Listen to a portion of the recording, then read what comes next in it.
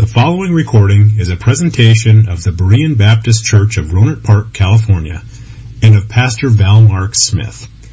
We are an independent Baptist congregation committed to the accurate presentation of the historical doctrines of the faith. We welcome your visit to our services anytime here in the Rohnert Park area. And if you would please, to the book of Exodus, chapter 20. If you haven't read the bulletin article this morning, that is somewhat of an introduction to some things we're going to talk about in the message today. And I have to tell you, this particular article and a couple of others that I've written over the past few weeks are the response of getting something stuck in you that you just can't turn loose of. You have to talk about, you have to preach about, because it bothers you so bad. So you see some things like this. That's sometimes where these things come from. But we're going to talk a little bit about things that are in this bulletin article just a little bit later this morning. Our subject today is the ninth commandment. We've been studying this for a couple of weeks. The ninth commandment from Exodus 20, verse number 16 says, "Thou shalt not bear false witness." This is a commandment about telling the truth. It is the divine demand of honesty which bears its witness to the truthfulness of God. I wouldn't want to attempt to rewrite the Bible, but this could just have easily said, "Thou shalt tell the truth." Now, in our exposition of this command, I've chosen that we would concentrate a good part of the messages in describing the divine rationale for giving this commandment. God is truth. He is all truth. All truth is God's truth. He's the source of it. He is the divine author of it. And truth is one of God's chief attributes. As one author said, that we are most unlike God when we do not tell the truth. And that means that most people, including Christians, are not as much like God as we pretend to be. Now, although the Scriptures say that we should not lie, the Scriptures also say that all men are liars. And each of us can testify to that. Lying is so common that it is a way of life for us. Often lies are acceptable as truth. We tell lies to get out of trouble. We tell lies to gain advantage over others. We tell lies to change perceptions about ourselves, to make people believe we are what we aren't. They're just endless excuses and varieties of reasons for lies, and often we lie without any pain of conscience.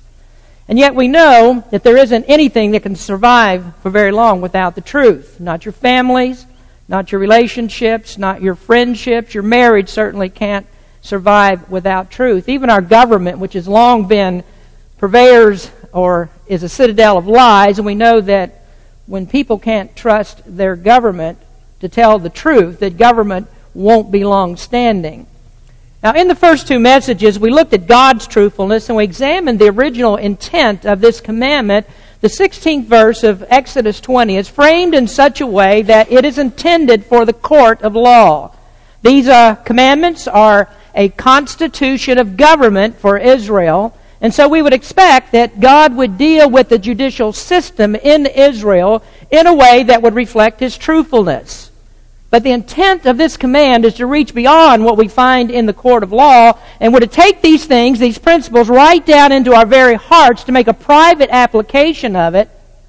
And that's where we're continuing our discussion today. Last week it was mostly about that public intention for Israel, but today we're going to reach deeper than the public intention, and we want to look at this commandment and its application, its private application for Christians. And the private application concerns the command of both Old and New Testaments that we are to love our neighbor as ourselves. We can't expect that non-Christians would understand this in the way that we do, because when the Bible speaks of love, that love is founded in the knowledge of Jesus Christ. And if a person has not been redeemed by the blood of Christ, then he's never experienced the kind of love that the Bible talks about in a personal way. The love of Christ is what flows out of the heart as we obey God's commandments. That's the way that we demonstrate that we are believers. You want to know how you know that you're saved? Well, Jesus told us, 1 John tells us, obey God's commandments.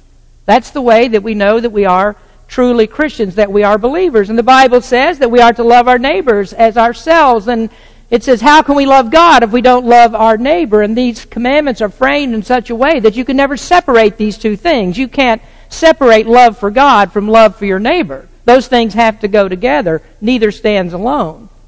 In Scripture, love equals obedience. Love is always a demonstration.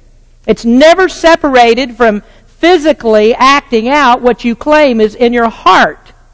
God says, if you obey me and keep my commandments, that's the demonstration of love. And there's no argument that love can exist in any other form than the actions that it demonstrates between different people, between people.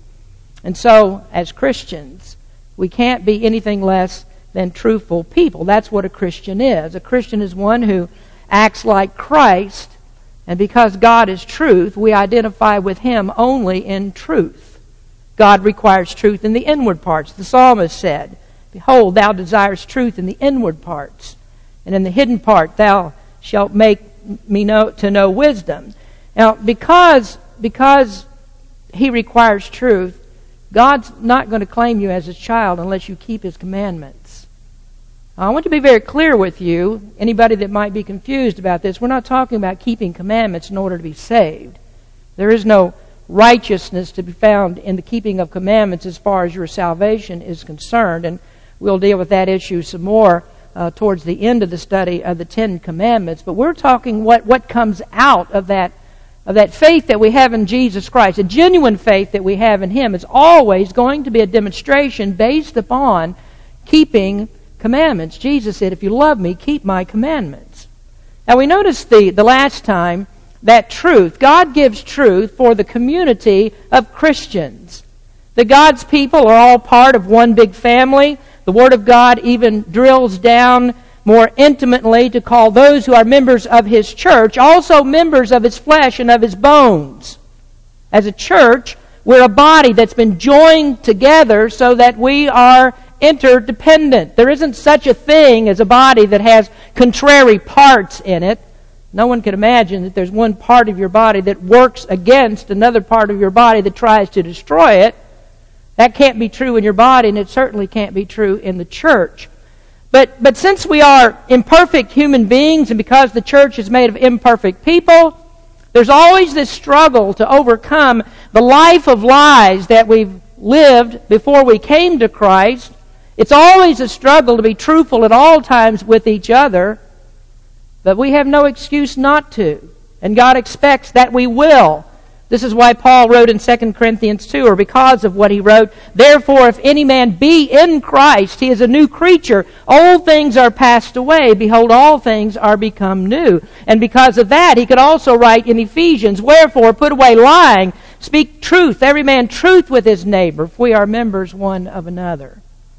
He also said that we are to put on the new man who's created in holiness and righteousness, that we're to live out of that new nature as we are created new creatures in Christ. So that tells you to be different. It tells you that you must be different, or your heart's never been changed. Now, I'd like to continue in this message to show you what a terrible problem that lying is for Christian people.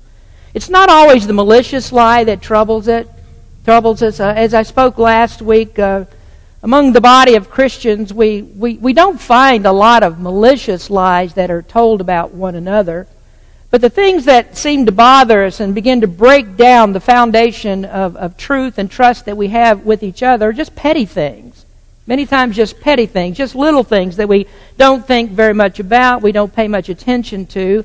And so they gradually eat away at that foundation of the structure of trust until that structure is decayed and it's finally destroyed.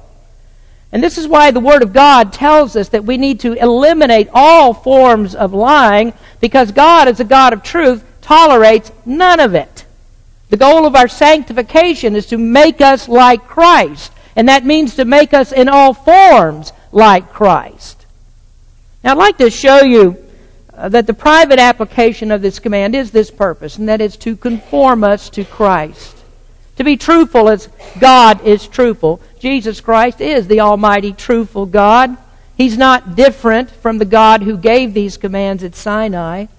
Jesus said to unbelieving Jews, "For had ye believed Moses," and they were always after the law, "for had ye believed Moses, ye would have believed me, for he wrote of me." To believe Moses is to believe Christ because he gave the law, and that law came from Christ.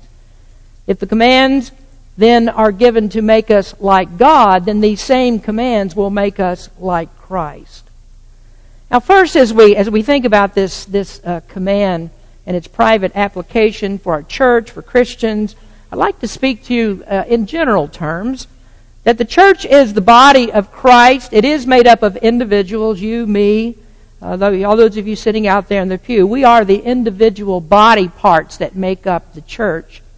But the Bible also describes the church as an institution. Sometimes we speak of the church institutionally, and this is the way that Jesus spoke of it in Matthew 16:18, where he said, "Upon this rock I will build my church, and the gates of hell shall not prevail against it." And when Jesus spoke of church there, he wasn't speaking of a particular church that's in a certain location, but he's talking about the church in general as an institution, that the church, that this church that he would build is built upon his truth. Grace and truth came by Jesus Christ. And the faith of the church has to be built upon that solid rock of absolute truth. There are no lies that are accommodated that would allow false doctrine to get a footing in God's church. But as we know, Satan is the father of lies, and what he does is some of his most damaging work inside of religious institutions that are falsely called churches of Christ. And so they teach people to believe lies, and while they teach them lies, they teach them out of the very same book that we use. They misinterpret the Word of God. They twist the Word of God. They twist the Bible that we use. And what Satan does is to cause people to think that all people in all church buildings are pretty much equal in value in what they teach.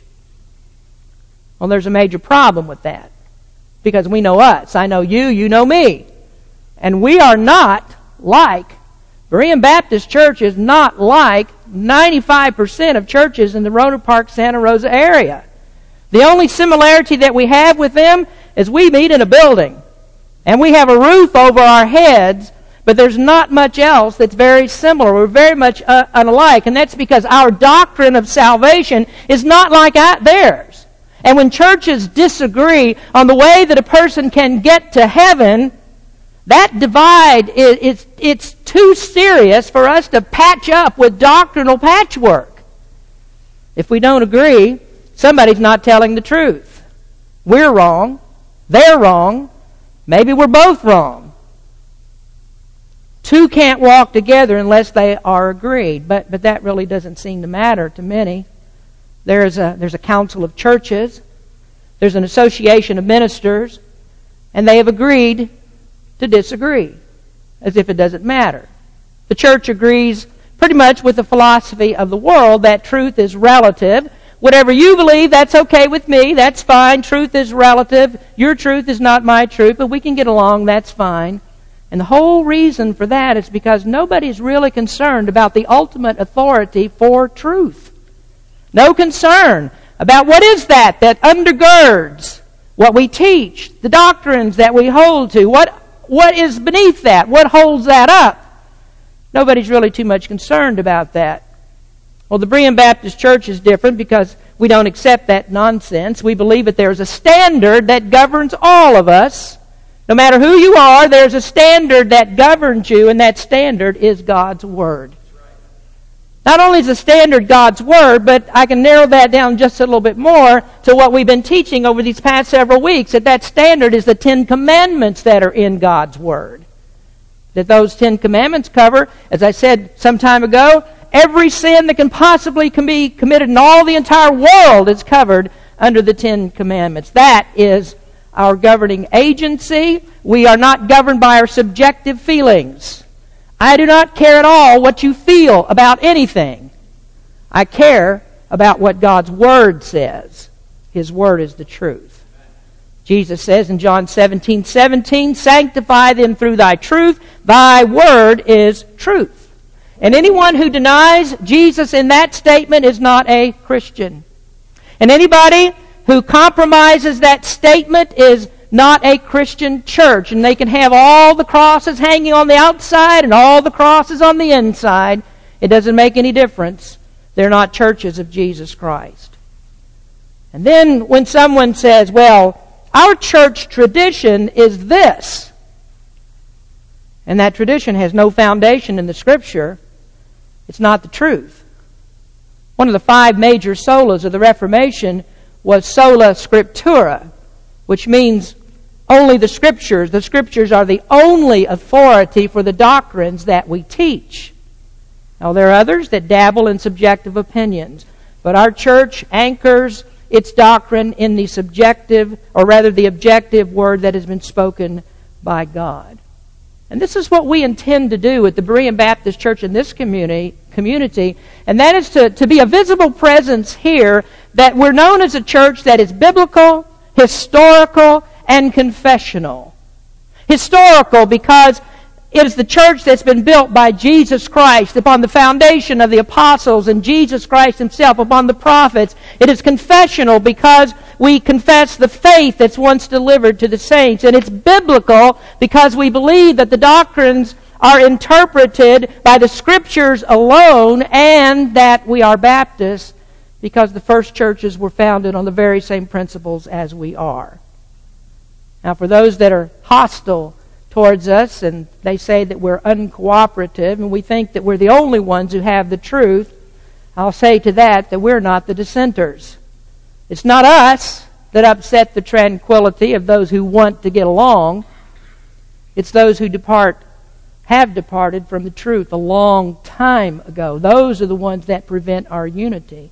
And that's because the truth is the only touchstone of gathering for us.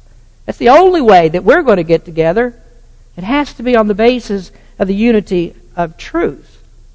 And we only need to read the New Testament to see that this was a problem from the very beginning. When the church first starts out, this is a problem. People departing from the truth. Jesus said in the Sermon on the Mount, really at the end of the Sermon on the Mount, near the end, Matthew 7, verse 21, "Not everyone that saith unto me, Lord, Lord, shall enter the kingdom of heaven, but he that doeth the will of my Father which is in heaven. Many will say to me in that day, Lord, Lord, have we not prophesied in Thy name, and in Thy name have cast out devils, and in Thy name be it done many wonderful works? And then will I profess unto them, I never knew you. Depart from me, ye that work iniquity." And then from that point in the Sermon on the Mount, Jesus told the story of the wise man who built his house on a rock. And that wise man that he speaks of is the one who heeds the sayings of Jesus. Today we don't have time to explore all the different theories about what that rock stands for, whether it's Christ, whether it's doctrines of the Word, whether it's the faith in general. We won't need to argue about that, but we will say this, that our faith has to be built on that solid foundation of what Christ says. We must listen to Him as wise builders and not build our foundation on shaky, shifting sands. And then likewise in the epistles, they're filled with warnings about fake apostles and deceitful workers against those. It speaks against those who preach lies and subvert the gospel of Christ. And this problem was so acute in the first century that the Apostle Paul, might I say, just got down and dirty with it. Paul got right down in the dirt if he needed to sling mud with those who preached a false gospel, the same types of people who compromise the gospel today. Listen to how strongly that he speaks against it. This is Galatians chapter 1, when he says, "But though we, or an angel from heaven, preach any other gospel unto you than that which we have preached unto you, let him be accursed." Give me that scripture, Joshua, Galatians 1, 8 and 9. "But though we or an angel from heaven preach any other gospel unto you than that which we have preached unto you, let him be accursed. As we have said before, so say I now again, if any man preach any other gospel unto you than that ye have received, let him be accursed. Not once, but twice. He said those who preach a false gospel should be accursed. You know, that curse, that's a very, very strong word. The word means irrevocably damned to destruction. Compromisers need not apply for membership in Paul's church. Now, the apostles were dead serious about this problem. And where do you think these false teachers were? Just where are they? Jude, the brother of Jesus, explained. Jude verse 4, for there are certain men crept in unawares who were before of old ordained to this condemnation, ungodly men, turning the grace of God into lasciviousness and denying the only Lord God, our Lord Jesus Christ. So folks, we're talking about people who were in the communion of Christian churches. And in 2,000 years, that hasn't changed. The New Testament is written as a warning to us that false teachers infiltrate the church. They are here now, and they pervert the gospel of Christ. Somebody is lying. Listen further to Paul in 2 Corinthians 11. For such are false apostles, deceitful workers, transforming themselves into the apostles of Christ. And no marvel, for Satan himself is transformed into an angel of light. Therefore, it is no great thing if his ministers also be transformed as the ministers of righteousness, whose end shall be according to their works. Do you think that the Berean Baptist Church is wrong? Or that I am wrong when I call attention to this problem? I don't do anything more than the apostles did. My language, when I say these things, is often much nicer than theirs. Maybe I should feel ashamed because I'm not more militant against false teaching than I am. False teaching, folks, will damn your soul to hell. And so why would I ever want to join with people who damn others to hell? That's what we're here for, to try to save people from hell. Now let me emphasize here that Paul's not talking about Muslims. And Paul's not speaking here about animists in Africa. And his thought here is not about the mysticism of Eastern religions. Those are heretics too. But that's not the focus here. His focus is those that are in churches who are false and they preach false doctrines. And please understand that I'm using the word church very loosely here because there is no such thing as a church except the true church of the Lord Jesus Christ. So we're not the same as prosperity preachers on TV. We're not fortune cookie preachers with Cheshire smiles and say, oh, God loves you, have a nice day. No, we're a church like John the Baptist, with preachers like John the Baptist that teaches people are sinners, that people need to repent and get right with God. We're a church that teaches that God is angry with the wicked every day. And we're a church that says there is no salvation except by grace through faith in Jesus Christ alone. And why do we say that? Because that's the Word of God. Why do we say it? Because it's the truth. And those who differ from that are liars. Now, no, we're not the only ones that have the truth. God's the only one who has the truth. And if you have any truth at all, that's been borrowed from God. And so, if what you say doesn't agree with God, then you are a liar. Let God be true, and every man a liar. So we're not a church that says, well, you can do whatever you want. You can just believe whatever you want to believe. It's all good. No, we're the church that repeats the words of Christ in Matthew 16. If any man will come after me, let him deny himself and take up his cross and follow me. You must follow Christ. We're a church that teaches people that get saved, follow Christ. You must deny self. There are no worldly pleasures that are in the cross of Christ. The cross is a place of suffering. Jesus said, you'll be hated by the world. Paul said it's given in the behalf of Christ to suffer for Him. So you're not going to find prosperity preaching in this church because Jesus and the apostles never preached it. We're not a church that says you can do penance to make up for your sins.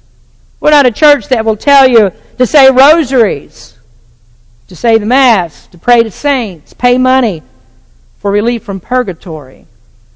We're a church that preaches the gospel of Jesus Christ and that He paid it all and that His sacrifice is the only sufficiency of salvation. God is satisfied only in Jesus Christ and what He did for us. Not the labor of my hands can fulfill the law's demands. Could my zeal no respite know? Could my tears forever flow? All for sin could not atone. Thou must save, and Thou alone. We're not a church that teaches that baptism can wash your sins away. We're not a church that says you could do anything, not any sacrament that will bring you salvation. We're a church that says it's what Christ did that matters. It's not what we do, it's what Christ did that matters. And we're justified by faith in Him alone. And then you might listen to this as well, that there are other distinguishing marks that separate us from some churches that also have Baptist on their sign. We're not a church that says that you can be saved and that you can have faith, but that faith does not involve a commitment to Jesus Christ as Lord. We're a church that preaches saving faith, which is the only kind of faith that God gives, is a faith that does not fail to make the one who receives it a doer of the Word of God. And so we teach that saving faith is a living faith. It's a faith that changes a sinner from a life of disobedience to a life of obedience to Jesus Christ. Anything less than that is not saving faith, no matter how many times a person has said the sinner's prayer or walked the church aisle or shook a preacher's hand. And then might I also add that we're a Baptist church that says that God is sovereign. And we believe it. We're a church that agrees with Jesus and Peter and Paul that God chose His people before the foundation of the world, and that salvation depends upon God's choice, not our choice, or not anything that's foreseen that we have done. It's all dependent upon what Christ has done. We're a church that believes that Christ came, He died to redeem His people. None of His people are going to be finally lost, and all that He came to save will be saved. So yes, there's a difference. We stand on the differences. Are those doctrines that keep me out of the National Council of Churches? And are those doctrines that make me unwelcome in the local ministerial association? Fine. That's okay. Our answer for it's just a biblical one. Have no fellowship with the unfruitful works of darkness, but rather reprove them. Now, if you haven't guessed it, that's what I've been doing for the past 30 minutes. If this keeps me away from them, I'm happy to be in the company of the Savior and with you right here in our church. But let me go on and say that Baptists are not perfect. I have to admit this. There are liars that have crept into the pulpits of Baptist churches. The apostles experienced it in their time. The churches that Paul wrote to all had problems that I'm sure much of it stemmed from the pulpit. I'll give you an example. About 150 years ago, Darwin upset the pulpit of many churches. Good Baptists strongly resisted Darwin because his theory of evolution proposed death before man was created and before there was a fall, before all that occurred. When the Bible says that it was through the fall of man that death passed upon all men. And here's your problem. If you get rid of the Genesis account of the fall, then you also have to get rid of the Bible's account of Jesus Christ and what He did in the redemption of man. Theologians of at that time recognized that as a problem, that it would be impossible for them to hold hands with Darwin and with the Bible. But eventually, as Darwin became more popular, pulpits began to compromise on that. They compromised the Genesis account, and sadly, even C.I. Scofield, who gave us the Scofield Reference Bible that many of you may use, and I'm not saying everything's bad about that, but I'm saying this. It was Scofield who introduced to Christian people the idea of theistic evolution, that there's a gap between Genesis 1 and Genesis 2. And in that gap is a place for all the eons of time that you need for evolution to occur. Now today, it's hard to find preachers that haven't made some kind of an accommodation for the theory of evolution. We're worried that science is going to disprove the Bible. And you'll hear, there is no science for a young earth, and that is nothing but Satan's tactic to obscure scientific evidence. We don't need to deny science to believe the Bible. And we don't need to twist the Scriptures to make it align with the prevailing thought of the scientific community. And you know why you never want to do that? Because science, the thoughts, theories of science changes every day. I mean, how many times have you seen the theory of evolution and all the scientists say adjusted because we found this out, we found that out, we found this out? The Bible never changes. The Word of God never changes. You start twisting it now, you'll be forever twisting it, trying to make it line up with man. Truth can't change. And honestly, folks, since we're telling the truth, why don't we just say it? Either we believe God tells the truth or we don't believe it. Let's just don't mince the words. Let's just say it. Either we believe it or we don't believe it. And if you don't believe the Bible is truth, get out of the pulpit. You don't need to stand in a pulpit. We're here to preach only one book, the Bible. And if the Bible's not true, then we have nothing at all to preach. At least nothing that depends on God for its source. And thus, without God, it's not true. Now that brings me to the next problem. Recognizing that both can't be true, the modern pulpit, at least they do a little bit of thinking, and the modern pulpit then will do more than lay down the Word of God and just leave it alone. Now in some respects that might be a little bit better if they just leave the Word of God alone. But they don't do that. Instead, now they begin to attack the Word of God. Now you have preachers in pulpits that attack the inerrancy and the infallibility of Scripture. Who would think, 200-300 years ago, who would think that pastors in Christian churches would debate, is the Bible true? If it came from God, how can there be an error? We're the preachers, we're the ones standing in the pulpit that are supposed to have confidence in God. We're the ones that are supposed to have truth for a dying world, and yet we have pulpits that are busy destroying confidence in the only source of light there is in a very dark world. There are preachers who stand in pulpits that undermine the Word of God in every sermon. Are we a church that's different from others? I can take you around Rohnert Park. I promise you there are very few that believe the Bible is to be literally believed. Hardly any of them think that the Bible is the infallible, unchangeable Word of God, that it came from God, and that it is to be believed from cover to cover. Now I would say this is one of the most severe violations of the 9th commandment. Can you imagine the Israelites stood at the foot of Mount Sinai, and they wondered between each other, is this Word that Moses brought down from Sinai, Mount Sinai, is that truly from God? Read the whole account. Fear and trembling, a mountain on fire, the quaking and all that goes on. They have no doubt this came from God. And if it's not the Word of God, then there isn't a basis for the 10 Commandments. And there is no basis for every promise and every guarantee that's found therein. All commandments fail if it's not the Word of God. Now let's go into the New Testament to verify that. There's a big promise based upon the commandments. I quoted a moment ago part of it, John 15:10, where Jesus says, if ye keep my commandments. I talked about Jesus said, keep my commandments. And he says here, ye shall abide in my love. If you keep my commandments, ye shall abide in my love, as I have kept my Father's commandments and abide in his love. No, wait just a minute. Is that true? If I keep his commandments, I abide in his love. Can I really depend on that? Does it really help me to do that? Am I not to be worried about being ridiculed by the world for obeying Christ? As a preacher, is it worth all the criticism that I receive because I would preach a message like I do today? Let this message get out in the community. I can promise you there are going to be more articles in the Community Voice ridiculing our church. Are you aware that there was just one little simple statement that was put on the church sign out front that caused letters to be written to the editor and a blog poster to issue an indictment that said the Berean Baptist Church, the pastor of the Berean Baptist Church, is an anti-Semite bigot? You know what my statement was? The Jews crucified Christ.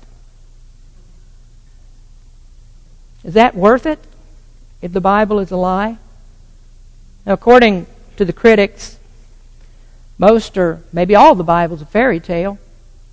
A few years ago, the Christian Jesus Seminar came to the conclusion that 90% of the words in the Bible that you see in red that Jesus never spoke, those aren't the words of Jesus.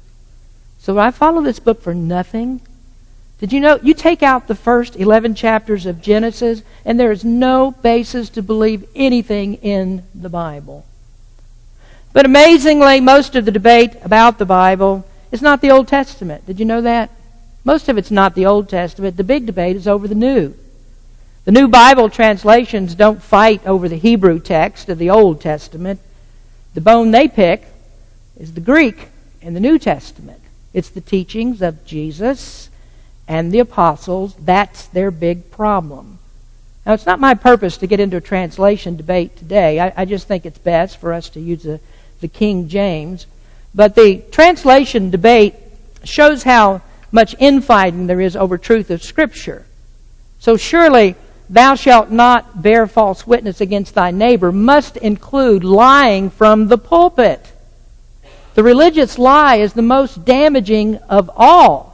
So I don't feel any remorse, I don't feel sadness, I don't feel any reservation. There is no shame about keeping the Berean Baptist Church separate from anybody that perverts the gospel.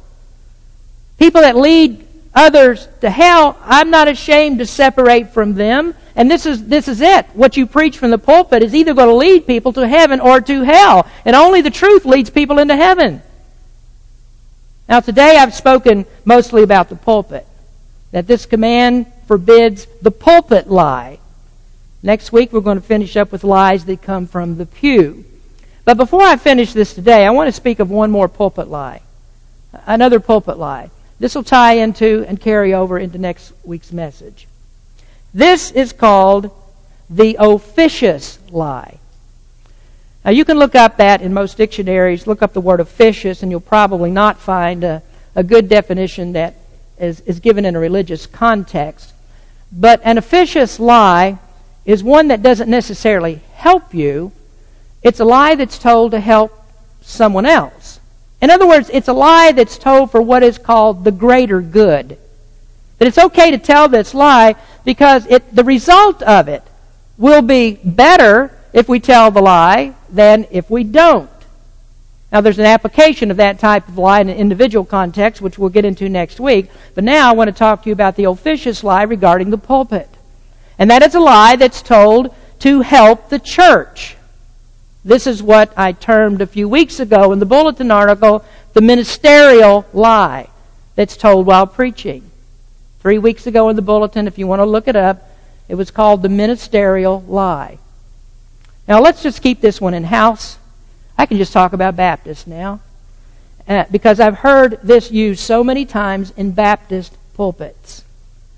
Does it help the church? And does it excite you when the preacher inflates numbers? Would you like to hear? Would you like to hear about efforts in visitation that have produced many, many converts, people that have trusted the Lord? Now, Jorge's not here today. He had to, well, you can talk to Jorge about what he was doing. He's run some of a test he had to do today. He's not here. But a few weeks ago, he talked with me and he gave me what seemed to be some very discouraging news. And Jorge regularly goes out and talks with people and meets people on the street and talks to them about the Lord.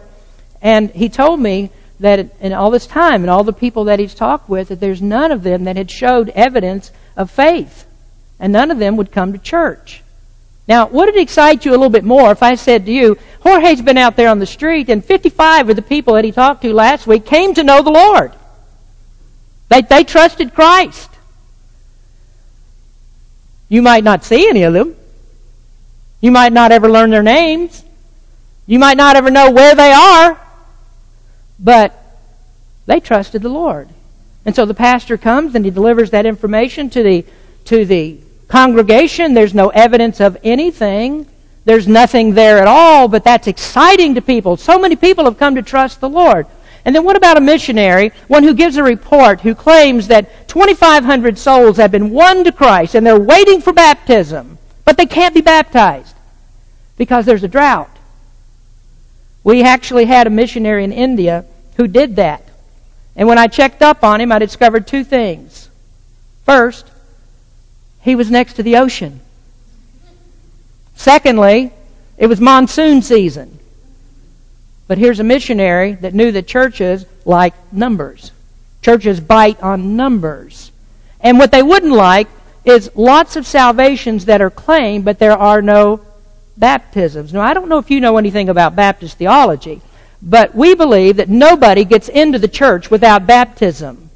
Not saved by baptism, but nobody gets in to be a member of the church without baptism. And so the purpose of missions is to go and preach to people, to see them get saved, to do the Great Commission, to disciple them, make them, take them through baptism, organize them into churches, new churches. And so if you never baptize them, how is the church going to continue? That's the formula for the continuation, the perpetuity of the Lord's church. Philip baptized the Ethiopian in the desert. And he didn't need to twist his arm to do it. His saving faith caused him to desire baptism. And it was the eunuch who first posed the question to Philip, "Here's water, what doth hinder me from being baptized?"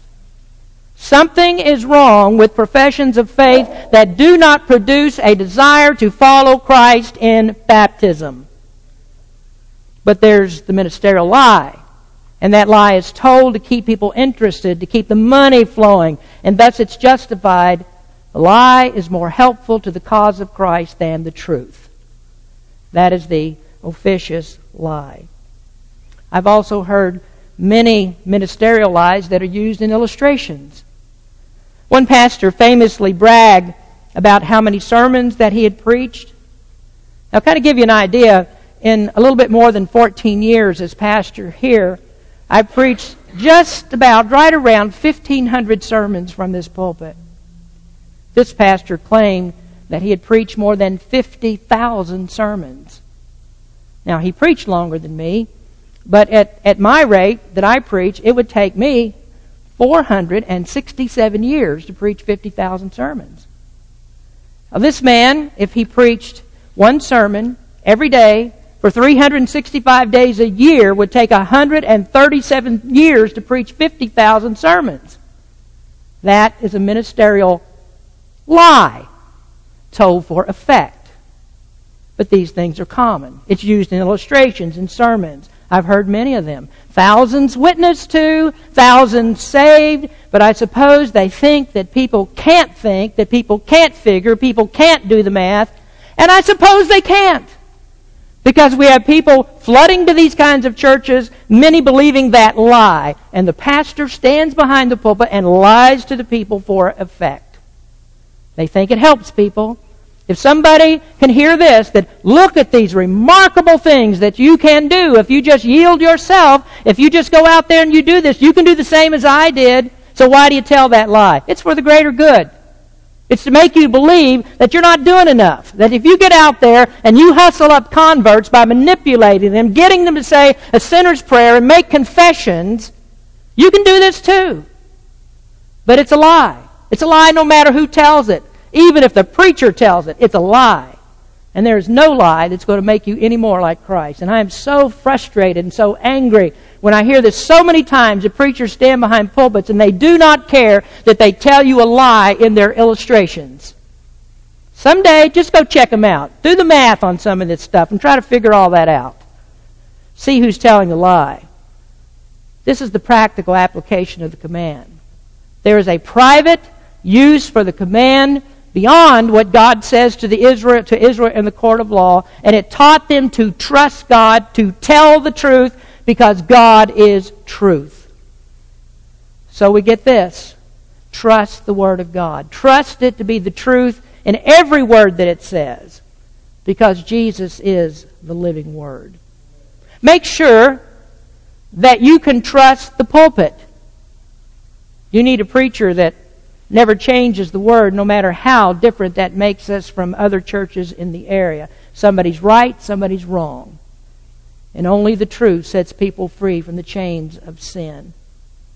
I encourage you to believe this truth because it's all the truth there is. God is truth, and the truth is that Jesus saves people from their sins. All people are sinners, and all people need to be saved. Trust this truth, that if you die without Jesus Christ, there's no hope. There are no second chances. Death seals you forever in heaven or hell. You must believe while you are alive, or all is lost. Trust this truth. Jesus will save you now. That is right now, today. And He will save you for eternity. And you can know that you're saved, and you can leave here today with full assurance that heaven is your home, and that assurance needs never to be taken away. Trust this truth. Whosoever shall call upon the name of the Lord shall be saved. And trust this truth, that we want to help you to understand the truth. And you'll be different when you do. Jesus called us to separation. His people are different, and only His people, the people of truth, are going to be in heaven. Let's pray. Father, we thank You today for truth. Lord, that we can open up this book that You've given to us, that we can read it, and in every word we know that it's going to be the truth. We know, Lord, that salvation is found in Jesus Christ, and this book is given to show us who Jesus is. As Hebrews says, in these last days, we learn through Jesus Christ. You sent Your Son. That's how we learn. And Jesus is the living Word that we find out about Him in the Bible. Lord, help us to be people of truth, that we get lies out of every part of our lives.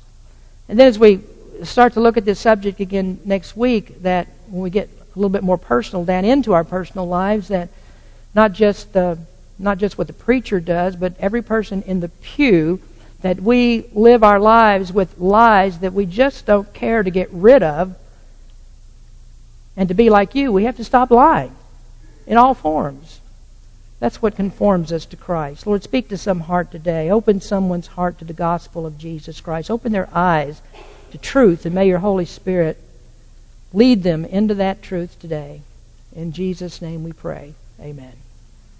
Amen. One thing I want to say that we're very thankful for is that across our country that there are many, many churches that stand for truth. I didn't by any means mean to say that the Berean Baptist Church on this corner in Rohnert Park, California is the only place you're going to stumble upon who has a word of truth for you, because that wouldn't be true. The Church of the Lord Jesus Christ has been in existence for 2,000 years, about 2,000 years, and He promised that His church would continue until the day that He comes. I don't know when that's going to be. Maybe it's another 2,000 years before Christ comes, and I can promise you this, that in that next 2,000 years, there will be churches that preach the truth of Jesus Christ, because He promised they would be here. Now, what do you do? Well, along with those churches that will be here and however long that it takes, there's also going to be false churches, and they're going to continue to grow, and true churches are going to continue to be infiltrated with them, and so your job is to discern the truth by the Word of God. That's the only thing that you've got to tell. If there's anything else, there's no other criteria by which to judge it. It has to be by the Word of God. So when you hear something that's not in the Bible and it sounds foreign to you, to your faith, back up, scratch your head a little bit, and say, let's get this right before we join with you. Understand? The truth is always going to be there because God promised it would be. It's up to us through His Word to find out who has that truth. Thank you for listening to this presentation of the Berean Baptist Church of Rohnert Park, California. If you would like further information about our church, please feel free to call us at area code 707-584-7275 or write to us at Berean Baptist Church, 6298 Country Club Drive, Rohnert Park, California, 94928. Additionally, you may visit us on the World Wide Web at www.bbaptist.org.